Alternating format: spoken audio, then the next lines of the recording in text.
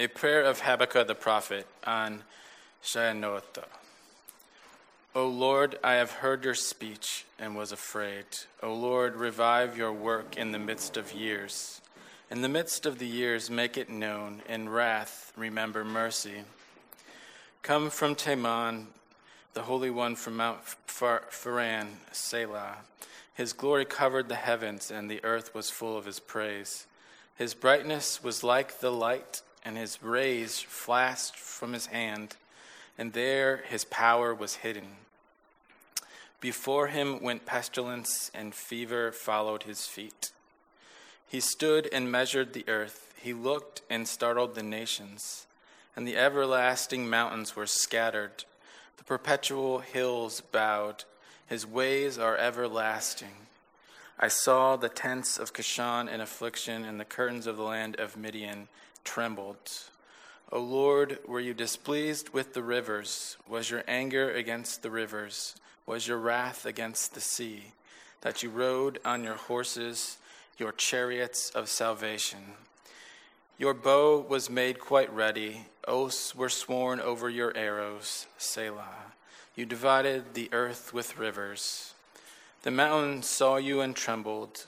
The overflowing of the water passed by. The deep uttered its voice and lifted its hands on high. The sun and the moon stood still in their habitation. At the light of your arrows they went, at the shining of your glittering spear. You marched through the land in indignation. You trampled the nations in anger. You went forth for the salvation of your people, for the salvation of your anointed. You struck the head from the house of the wicked, by laying bare from the foundation to neck. Selah. You thrust through with your own arrows the head of his villages. They came out like a whirlwind to scatter me. They rejoice like a feasting on the poor in secret. You walked through the sea with your horses, through the heap of great waters. When I heard, my body trembled. My lips quivered at the voice. Rottenness entered my bones, and I trembled in myself. That I might rest in the day of trouble, when he came up to the people, he invaded them with his troops. Though the fig tree may not blossom, nor fruit be on the vine, though the labor of the olive may fail, and the fields yield no food, though the flock may be cut off from the fold, and there be no herd in the stalls, yet I will rejoice in the Lord, and I will joy in the God of my salvation. The Lord God is my strength. He will make my feet like a deer's feet, and he will make me walk on my high hills. Let's pray. Father, we are a people in need of you, and sometimes it's very difficult for us to see how much we need you. We are a people to which you desire to use to show others that they are in need of you. And because of the reality that it's difficult for us to see our need for you, we are sometimes very poor representations of you, very poor witnesses and testimonies, vessels for your glory, for those who need you. And I pray today that you will help us to see through the pain of Habakkuk and Israel more deeply our need for you, more deeply your desire to use us and how so, and therefore how we should come to you in prayer, and how we should come to you as your creation. In your name we pray. Amen. So, we need to do a little background into our story before we get too deep into it. So Israel has come to a place of great mourning, great fraught, great angst. They are very sad, upset, desperate for answers because of where they're at. They have been taken out of Egypt at this point. They've wandered through the wilderness. They've entered the promised land, and the promised land has been taken from them. And they have been batted about through conquering civilizations and had moments where they had some of their own opportunity to rule themselves and to have some peace and to do life as they think they should and as they want to. But they have been brought back into captivity again, and their numbers are dwindling. They're being killed. They're being persecuted.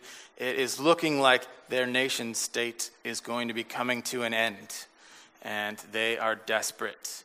And we come to Habakkuk, who is interesting in the sense that he is one of the few prophets who does not at any point come to Israel and say, I have received a word from God, and this is it. What we have in these 3 chapters of the book is the first 2 chapters are a conversation between him and God, and the 3rd chapter is a prayer of praise with a minor supplication in it. And so we have an interesting prophet who we learn from because he talks with God and he praises God.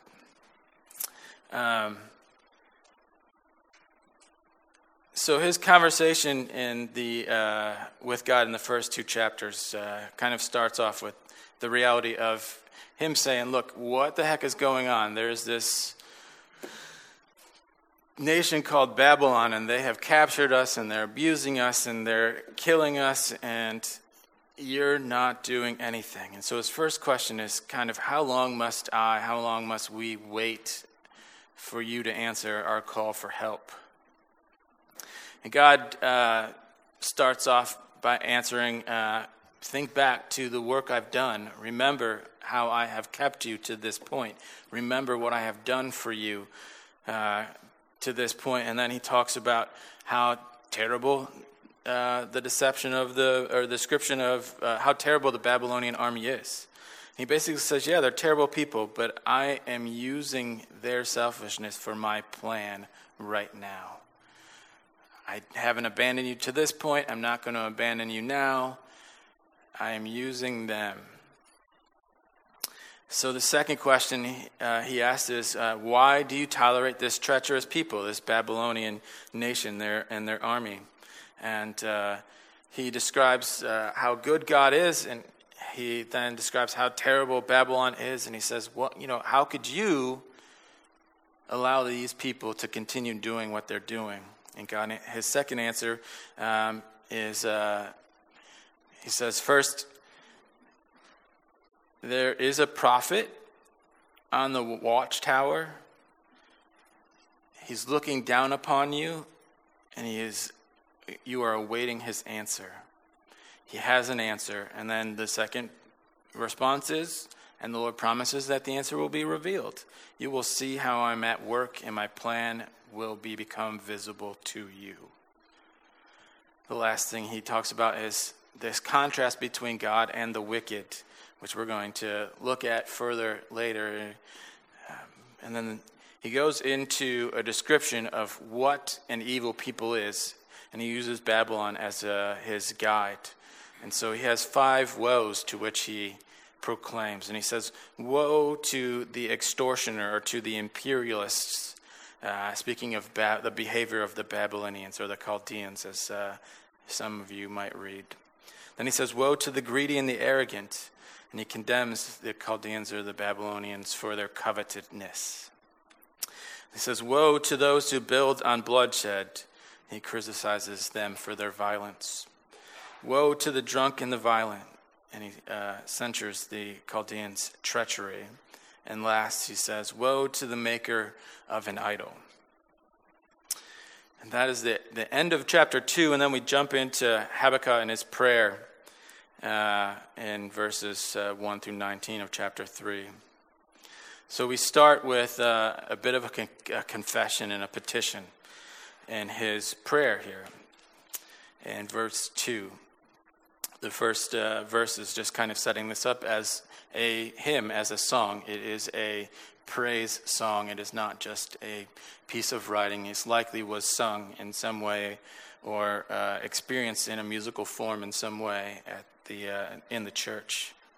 But in verse 2, we read, "O Lord, I have heard the report of you, and your work, O Lord, do I fear. In the midst of the years, revive it. In the midst of the years, make it known with wrath. Remember mercy."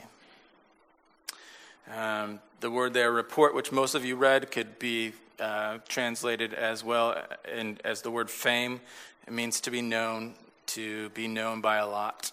And then the word fear there is the word awe, to stand in the presence of something bigger than you, something awesome, something greater, more glorious than you.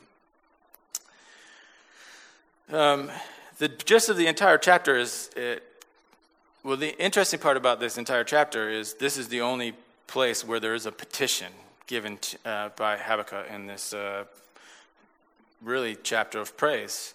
And he's asking God to do something, and the remainder of the prayer, he's just talking about God's greatness for the most part. And he's basking in what God has done in the past, and he's expressing quiet confidence, therefore, in what God's going to do in the future. But right now he's talking about in our day and in our time, which basically, is what it is. Right now, he's saying, I would like you to do something. He's calling on God to renew the work to which he made himself known in the past. The sense is that Habakkuk meant for God to do a work of new redemption from the tyranny of Babylon as he had delivered Israel from the old tyrant in Egypt. So there is a sense to which Israel is dying, Israel is being destroyed, they're being being held captive, and Habakkuk is saying, God, you've done this before, and we need you to do it right now. We need a new act of redemption to be brought out of Babylon as we were once brought out of Egypt. It's pretty common for the people of Israel, and especially for its prophets, its kings, to focus on what God did during that time. That was a big fulfillment of promise, and one of their statutes of faith. One of the things to which in their life and in their experience they could look back upon and say, this is how we know God is with us. So Psalms 103:7 says he made known his ways to Egypt, or made known his ways to Moses and his acts to the people of Israel.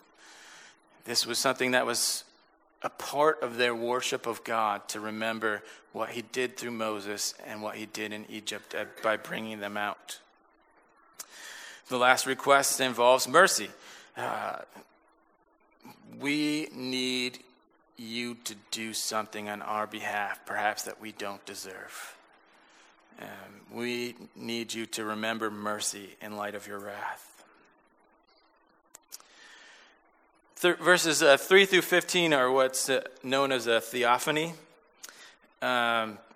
It's basically a description of God, or a description of an appearance of God in great power and glory, often involving the events of the Exodus and the giving of the law on Mount Sinai. And so verses 3 through 15 is just straight praise of who God is and what he did. Largely the Exodus, but some of other things in there. I'm going to go through some of these verses real quickly, just kind of hit on some main points, and then afterwards try to put it together for you to make it sense of it all.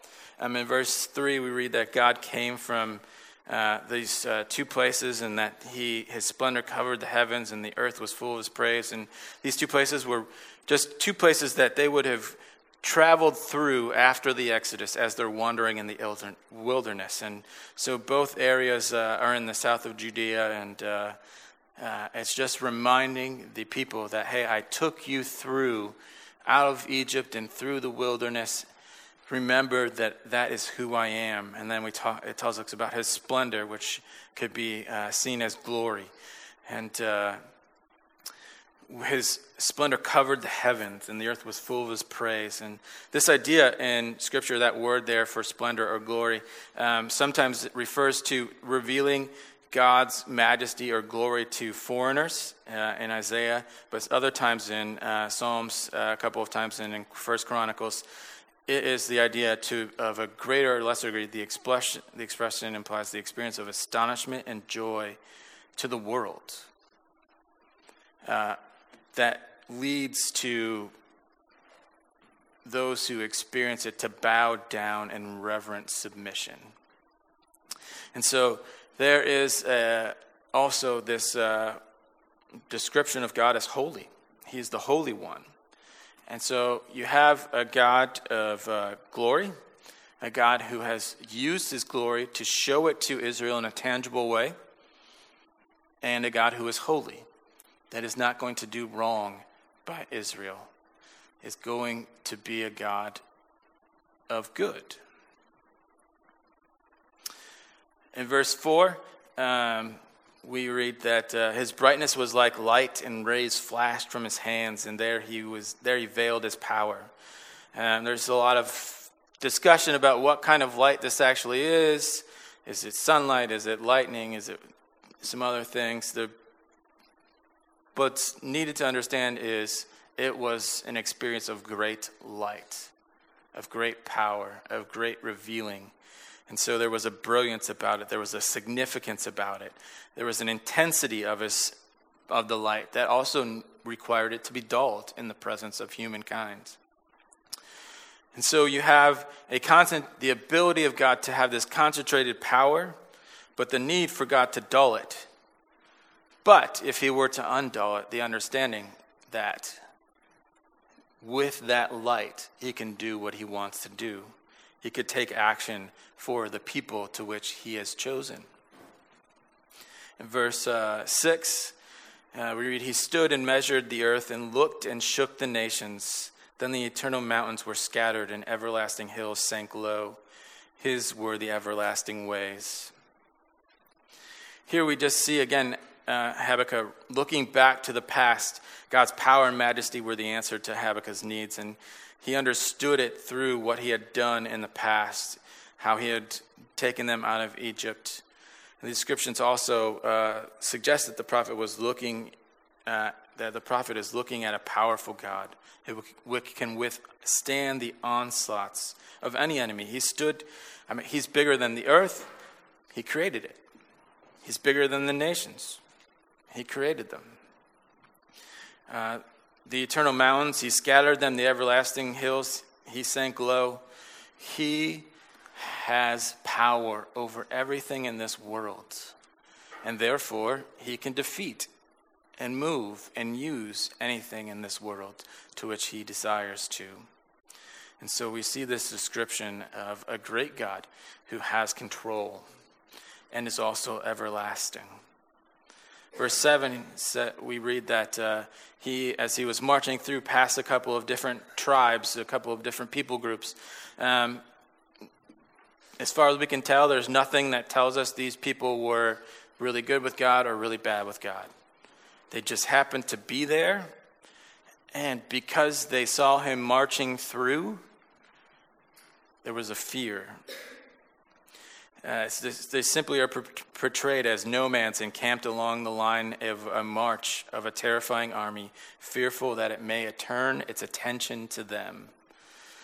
They didn't wake up that day fearing or thinking that this army was coming through, but when they saw the power of it, they had to stop and consider who they are in relation to who that army is, and it made them think, I hope they don't look at me.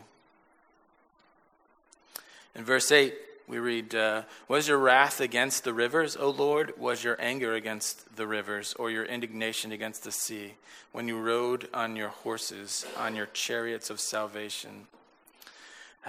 Just a picture of, first off, where is God's anger directed? It is not at his inanimate things. We as human beings have an ability to do something that the rest of his creation does not, and that is to say to God, no. And we are the ones who do so. And we are the ones, therefore, his wrath is poured out to. He is not angry at the rivers. He has control totally over the rivers. But we also see this chariot of salvation, the horses and chariots upon which Habakkuk sees the Lord riding are figurative descriptions of God's mighty power. Again, just revealing his glory, his greatness, and he comes against them comes against his enemies like a great, powerful army. In verse 9, you stripped the sheath of your bow, calling for many arrows, and you split the earth with rivers. In the Old Testament, the bow is symbolizes the power and welfare or warfare of God, or in general. The same word for Hebrew that bow it appears here is the same one that is used in the term rainbow from Genesis 9. If you're familiar with Noah and the ark and the flood, at the end, God tells him that he will place this bow, his wrath, in the picture of a rainbow over the waters as a reminder of his covenant with his people that he will never again destroy them with water. But we have a picture of him being able to. He has every ability in his power to use the water as he pleases, and to pour out his wrath when he desires to again. And so he talks about how the power to separate the earth. He can use water to separate people, to separate land. And we start to see this pattern of people being separated at some time. It starts to begin here. And in verse 10, we read that the mountains saw you and withered. The raging waters swept on. The deep gave forth its voice, and it lifted its hands on high. It's not a difficult interpretation. The mountains saw you and withered. The raging waters swept on. God has control, and God is bigger than even the mountains and the raging waters. The waters could not come after God. They just swept on by because they have no power when it comes to God. Whereas we, if we were thrown into the raging waters, could be in very deep trouble. Then the deep gave forth its voice. The last two lines could be read. He gave the deep its voice, high its hands he lifted. The deep is the same word used in Genesis 1, verse 2. The darkness was upon the face of the earth. It also again refers to the flood. The flood that overwhelmed the earth in the days of Noah. The word refers to the forces of the sea, which God gives, which are in complete obedience to God. The hands of the deep, it's like the waves the Lord lifted like weapons against the earth. He could move the waves in the ways to which he desired. Verse 11, the sun and the moon stood still in their place. At the light of your arrows they sped, at the flash of your glittering spear. God is eternal. The sun and the moon stood in their place at the light of your arrows. You put them there; they stayed there as long as you want them to be there. At the flash of your glittering spear, that's how they appeared. He put them there. He keeps them there. He uses them as he desires. God is sovereign. He is in control, and his sovereignty is eternal. It is forever. Verse 12, you marched through the earth in fury. You thrust the nations with anger. You could translate the march as strode through. It can mean march. It can mean walk through. Interestingly, it appears in a couple of different ways. In Job, the march is those who are evil, kings of terror, will be marched off into destruction.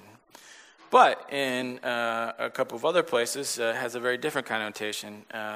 If you have your Bibles, you can open to that middle part and find Psalms and turn to chapter 68. We're going to read from it in a second. While you're doing so, though, listen to Isaiah 63, verse 1. Isaiah 63, 1 reads, who is this who comes from Edom, in crimson garments from Bozar.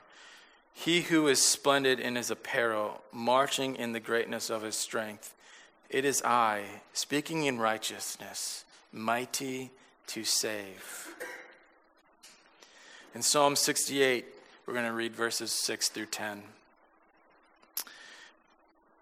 It reads, God settles the solitary in a home. He leads out the prisoners to prosperity, but the rebellious dwell in a parched land. O God, when you went out before your people, when you marched through the wilderness, the earth quaked, the heavens poured down rain before God, the one of Sinai, before God, the God of Israel. Rain in abundance, O God, you shed abroad, you restored your inheritance at its languished. Your flock found dwelling in it. In your goodness, O God, you provided for the needy. So we see these two passages where God is marching through, and it is in order to save. It is in order to bring out those who are suffering, to bring them into life, to bring them into joy. And so there is an understanding of God's march as powerful, but there is a joy to which can be found in it. There is a joy, a life to which could come.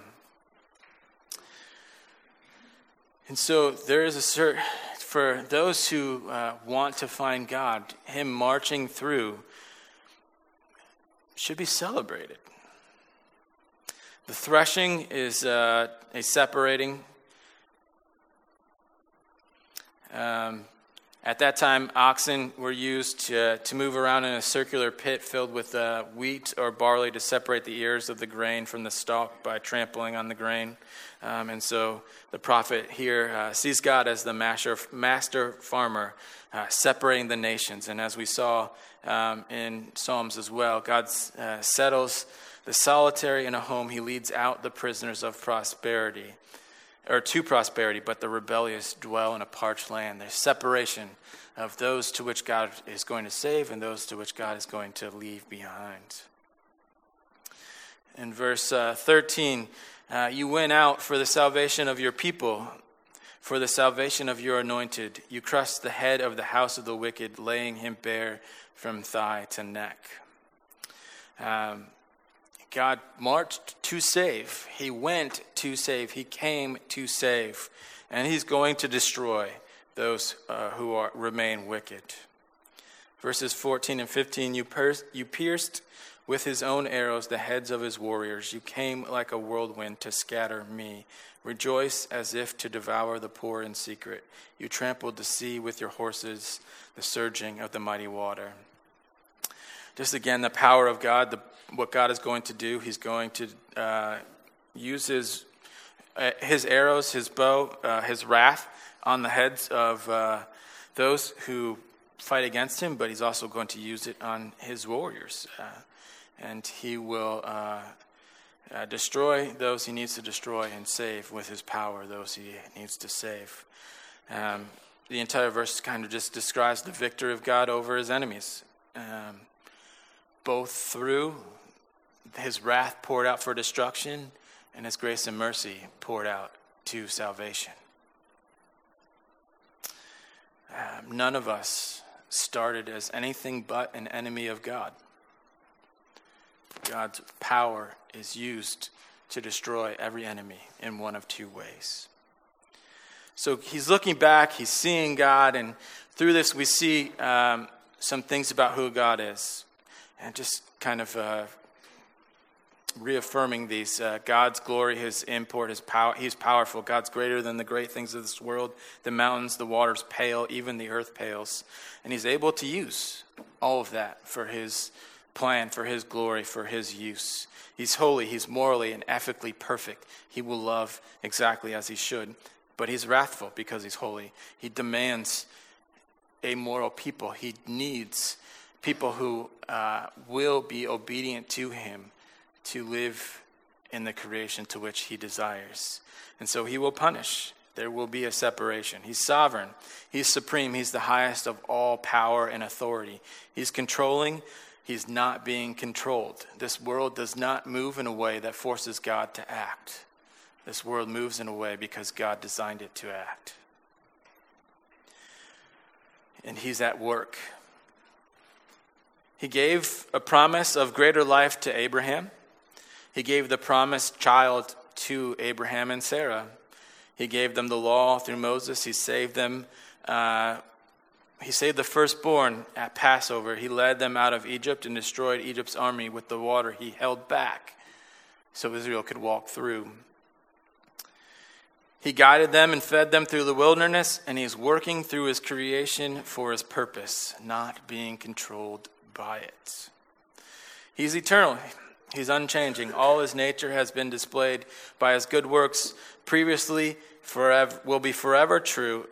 His good works that were shown to us previously will forever be true about him. How he works might change, but he will never change. All the good things Egypt saw about God in the Passover, in the Exodus, in the wilderness, did not cease simply because God started to act in a different way.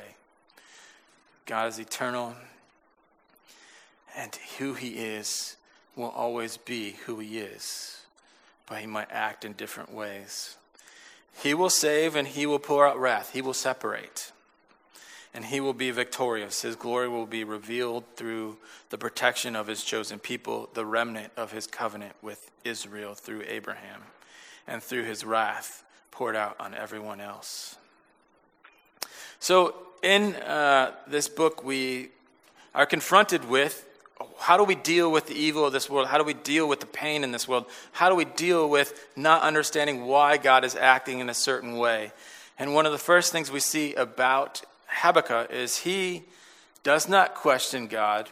He takes his questions to God.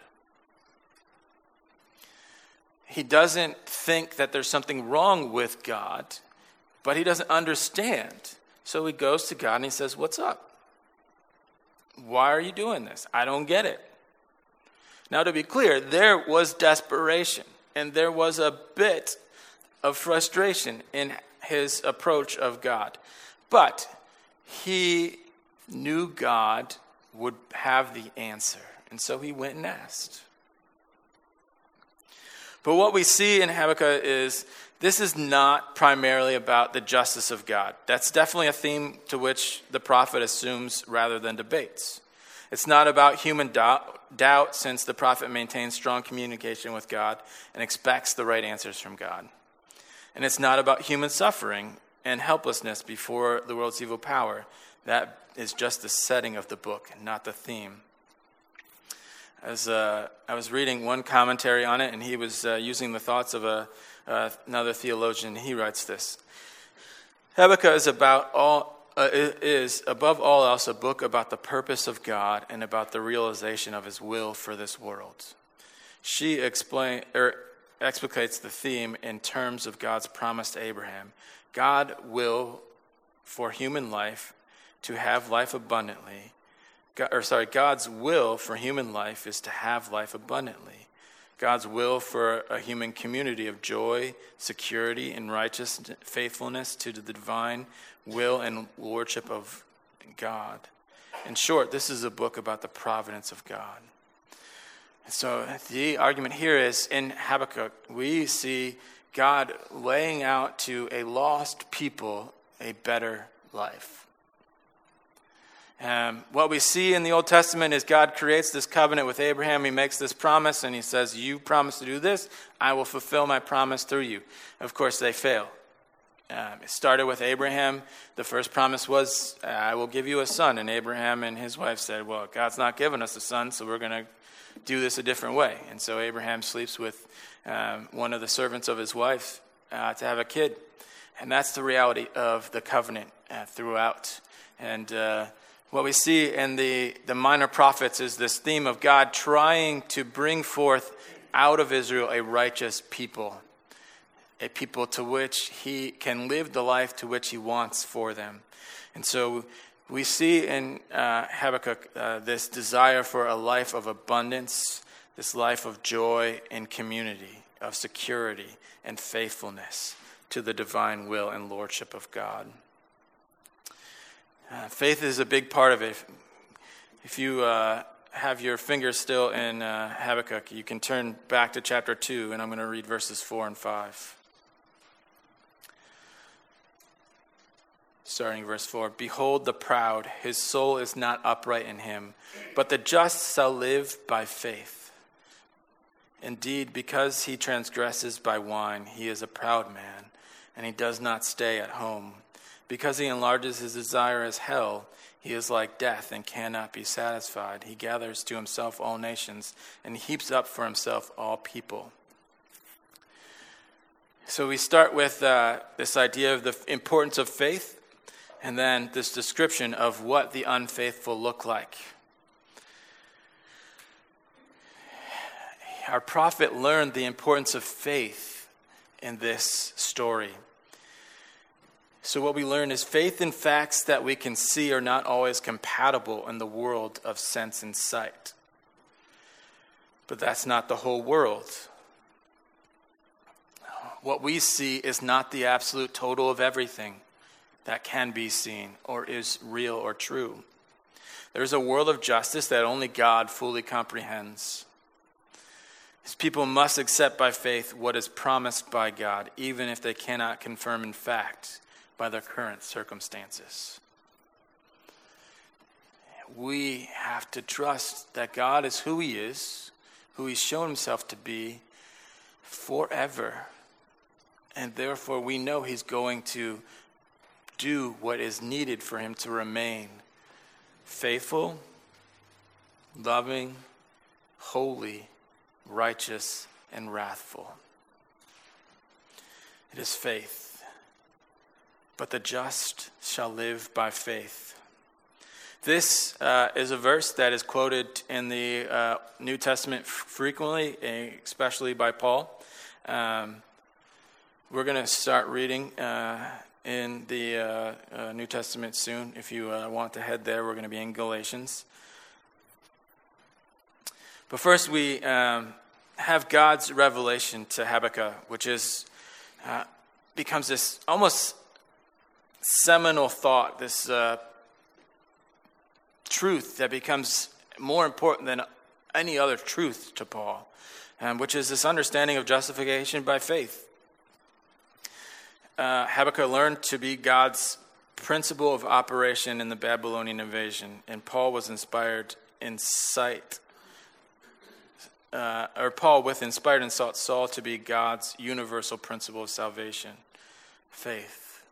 It is not about you, and you might not see it. You might not understand it, but it comes from God. Our prophet in Israel wanted to believe that they were good because their obedience to the law, at least in comparison to the Babylonians, and therefore the treasures God would bless them with, right? I'm good, I obey the law. These people are awful, they disobey the law. God blesses those who obey the law, so not only am I in obedience am I secure, the treasures that God gives me are trophies of my self-righteousness, are what I can use to show that I am good.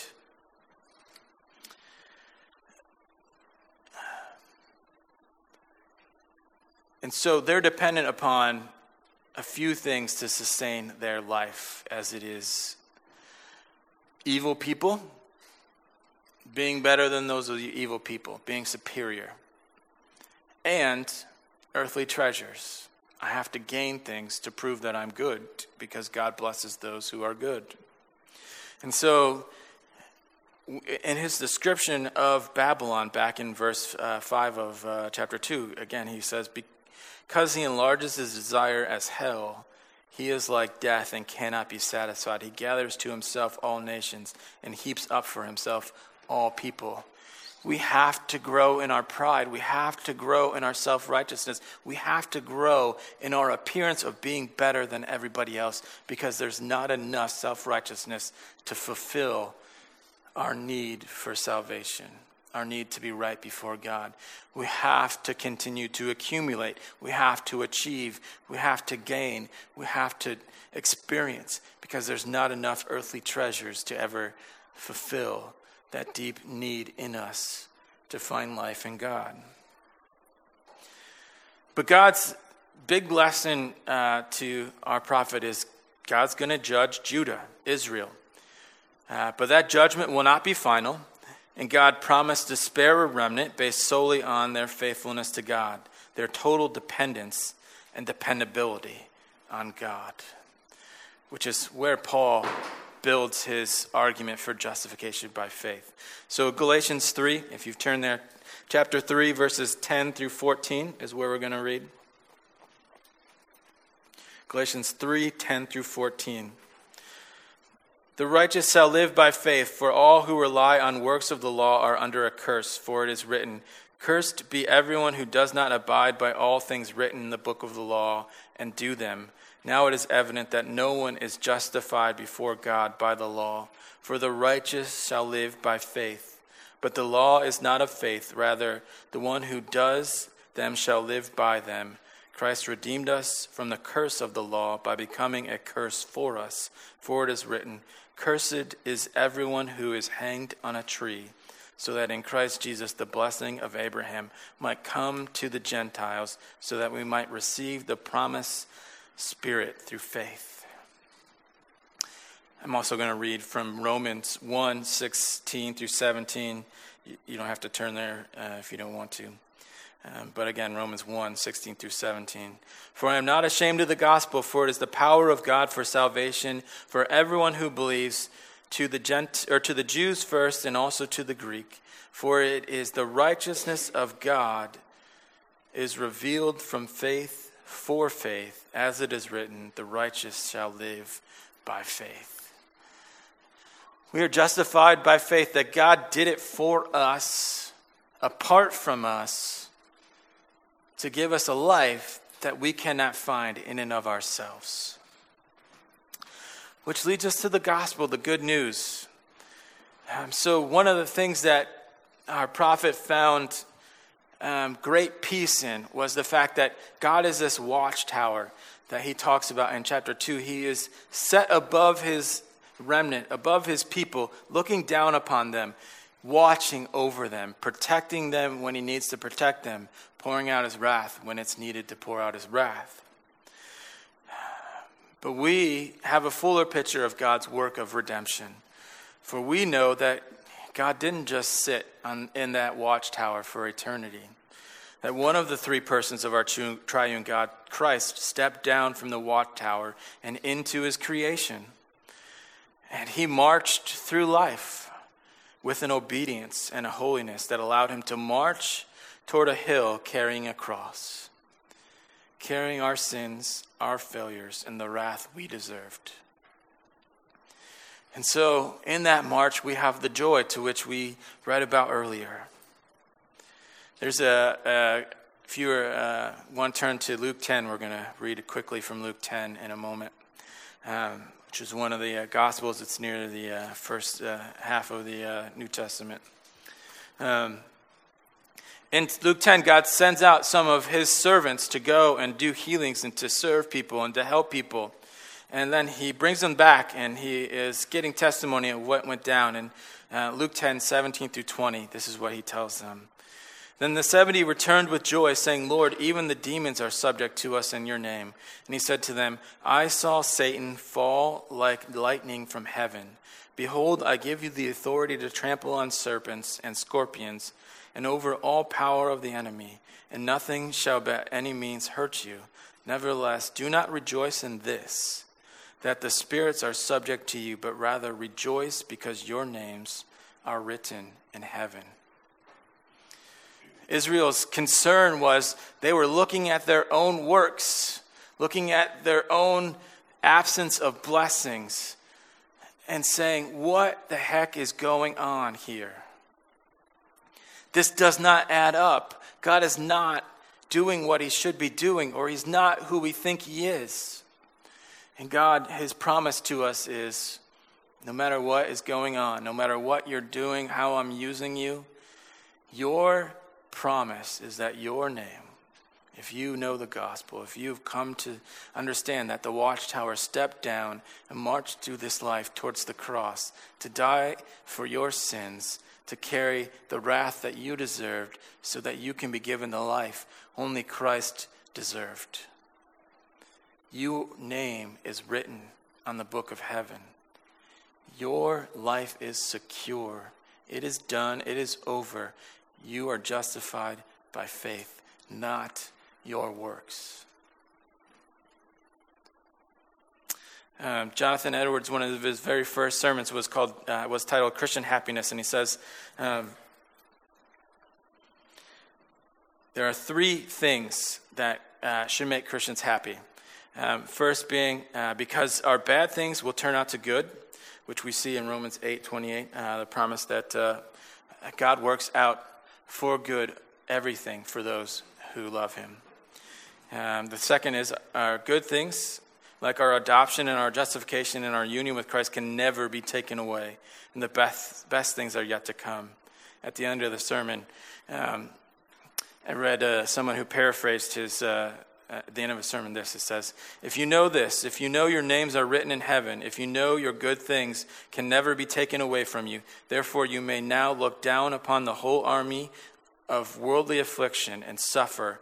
You can consider with joy that however great they are, however numerous, even though they might join all their forces together against you and put on their most ruleful and dreadful habits, forms and appearances, spend all their strength, vigor, and violence against you, they cannot do you any real hurt or mischief, and it will all be in vain.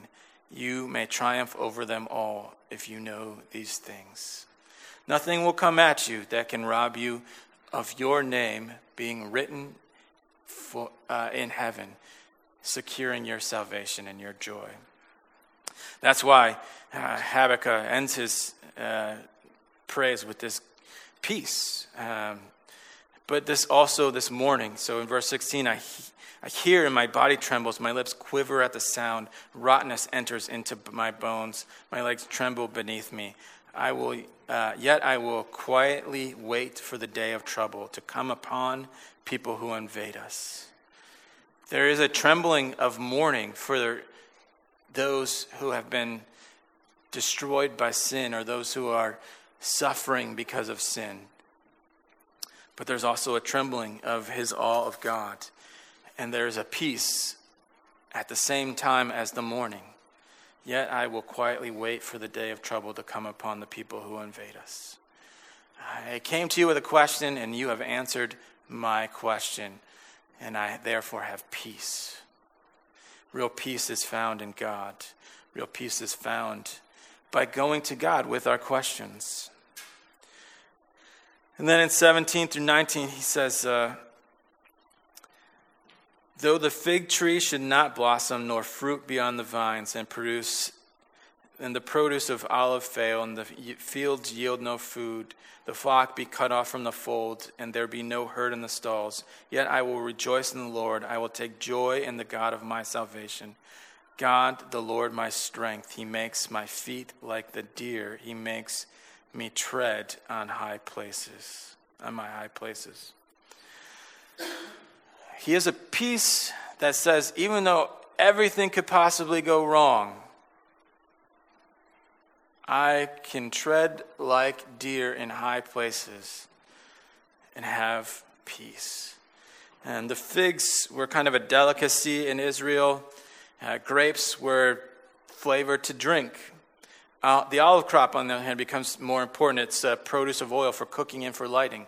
So if you lose an olive, you lose the ability to cook and to light. Grain and barley provided a staple of the diet, losing food. Sheep and cattle made up much of the wealth of Palestine, and sheep and goats provided wool for the occasional meat, provided meat and wool. And so he is saying, look, all of your needs might disappear. All of your tastes, all of your extras in life that you find satisfaction in might disappear. They might go away. But then in verse 18, yet I will rejoice in the Lord. I will take joy in the God of my salvation. He exhibits a kind of relationship with God here which enjoys the divine person more than the things the divine person can do for him. He put God above the fray of life, rejoicing in him and worshiping him regardless of circumstances. He found joy in the person of God. And therefore, regardless of what was going on around him, because that God is sovereign and eternal, his joy is ever present. This idea of feet like deer, it's a symbol in the Old Testament of a sure-footedness in high places. Psalms 18:33, he says, "He made my feet like the feet of a deer and set me secure on the heights." It is definitely more dangerous to walk on small ridges alongside a mountain than it is to walk on the ground if you don't have sure-footedness. But the peace of God is sure-footedness on the ridges of that mountain. And so you're actually more secure there. There's less enemies who can attack you there than on the ground. And it offers quite the view. You get a much bigger view of who God is and the truth of his creation. So here's the reality of prayer. Again, if your prayer life has any depth to it and matches what the Bible calls us to pray and cry out for, you're ultimately saying, God, I'm praying for hard times, even though you might not have ever thought about it. Or you might have realized what you're praying for and you thought, maybe the cup can come to me in a different way. If you rejoice not in circumstances, but in God, you have a peace. And in that peace, you can seek God. And if you go to him in prayer and you ask him for his joy and your peace, he will certainly freely offer it to you. There's no doubt about that. But some painful things will necessarily have to happen. First, you'll be confronted by your sin, your selfishness, your lust, your self-righteousness, how you live and behave based upon your circumstances, how you're a user, an abuser. Those two people groups that saw him marching through, when you're confronted with the power and the holiness of God, no matter what you think about your goodness, when you see him for who he is, you see yourself for who you are. And you fail. You fall short. And so guilt and shame are a must. And they will hurt. But they're a must only so God can lead you to his peace. He will have to remove idols.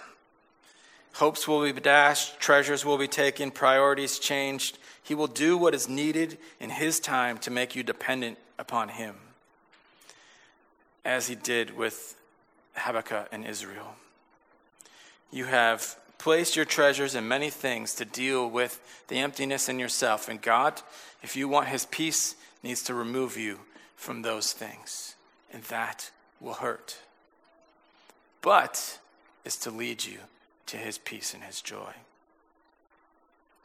Matthew 6:9-24 reads, "Do not lay up for yourself treasures on earth, where moth and rust destroy and where thieves break in and steal. But lay up for yourselves treasures in heaven, where neither moth nor rust destroys, where thieves do not break in and steal. For where your treasure is, there your heart will also be. The eye is the lamp of the body. So if your eye is healthy, your whole body will be full of light. But if your eye is bad, your whole body will be full of darkness. If then the light in you is darkness, how great is the darkness? No one can serve two masters, for either he will hate the one and love the other, or he will be devoted to the one and despise the other. You cannot serve God and money." If your eye is always on the treasures of this world, you're full of darkness. And God needs to remove those treasures for your eye to go to him.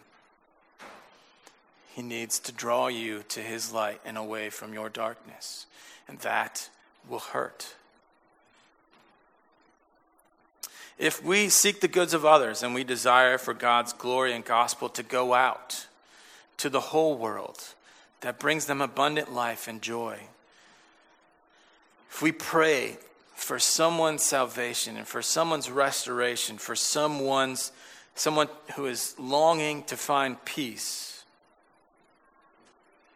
then one of the things that those people need to do is to see where their true treasure lies. And you know how God reveals it? The same way he did to Habakkuk through Israel. Pain. He puts us in situations where the world says they are absent of the things we need for happiness. And we can be like Habakkuk and have peace that surpasses understanding. So if you want someone to have peace and you pray for God to have peace, one of the things you could end up having to do is to have peace in pain so they can see the real treasure of who God is.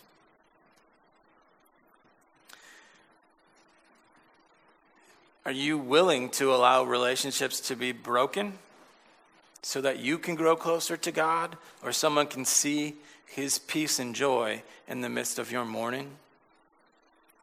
Your job to end, or to not get the job you really want. Have you ever considered, our young church, have you thought about where you're going to live? Have you ever asked God, where can I hurt in my home so people can see your glory, your peace, your joy in me? In what neighborhood can I be that peace that surpasses understanding and reveals the treasure of who you are to a world longing? Are you willing to serve him with your money, with your wealth? Are you willing to allow him to take it so that you can grow closer, more dependent upon him, and to allow the world to see your peace in the absence of your wealth? Are you willing to use your time and allow God to take your time that you wanted to use for something else and see him and grow dependent upon him in those situations? If you're thinking of, are you willing to wait on marriage because God wants to grow you dependent upon him in your singleness? Are you willing to be able to say to a world that makes an idol of marriage, I can have joy absent of marriage? As Christ had an abundant life absent of marriage, I can have an abundant life absent of marriage.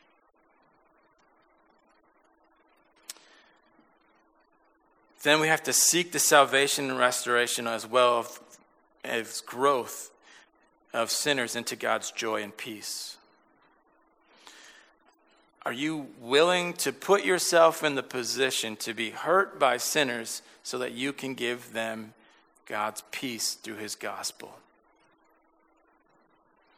One of the themes that one of the commentators wrote about in his exegesis of our prophet was human anger versus God's anger. And he says this: human anger wants death and destruction and deliverance. Divine anger seeks justice, intercession, and discipline. Human anger responds to unhappy situations. Divine anger responds to human sin, oppression, and helplessness. Human anger seeks immediate action. Divine anger seeks human repentance. Human anger says, act now. Divine anger says, I will act when people can recognize my actions and respond as I desire. If you earnestly pray for peace in this world, if you earnestly pray for salvation of those who need him, God is likely going to say, okay, go and be my vessel of glory in this person's life, in these people's lives. And those people are sinners, and those people's sins will hurt. If you love them and you love God, that will be your earnest prayer, and you will follow his calling and his leading.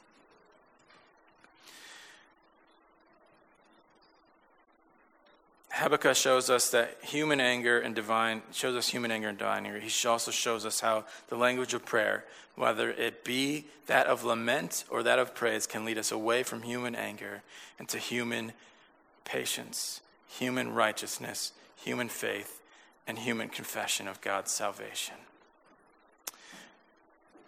I pray that his conversation with God and his praise of God leads you to greater dependence upon God and therefore greater peace and joy, and leads you to pray difficult things and to understand when you pray things how difficult the answers might be. For a world that is hurting, they need a real treasure, and it's going to hurt to show them that. Let's pray. Father, we need you because we are hurting, because we said no to you. But you, in your great love for us, said, no, that is not what I want from you. I want for you greater than that. I want for you real life, real joy, real peace. I want you to be able to realize that you don't have to pursue righteousness on your own. That you don't have to look at the circumstances of your life and judge whether you are in a good place with me or not. You are justified by faith through my gospel. I died for you a holy and righteous death so that I can raise in new life and give you the life you desire, you need, you long for. Help us to know that truth, to celebrate it, to find peace in it, no matter what's going on in our life, and help us to be a people changed in that peace, that begin to look outside of ourselves and at other people. Help us to know the pain to which we need to go through to grow into your peace and your joy, and the difficultness that you're going to call us to at times to help others in that same path. In your name we pray. Amen.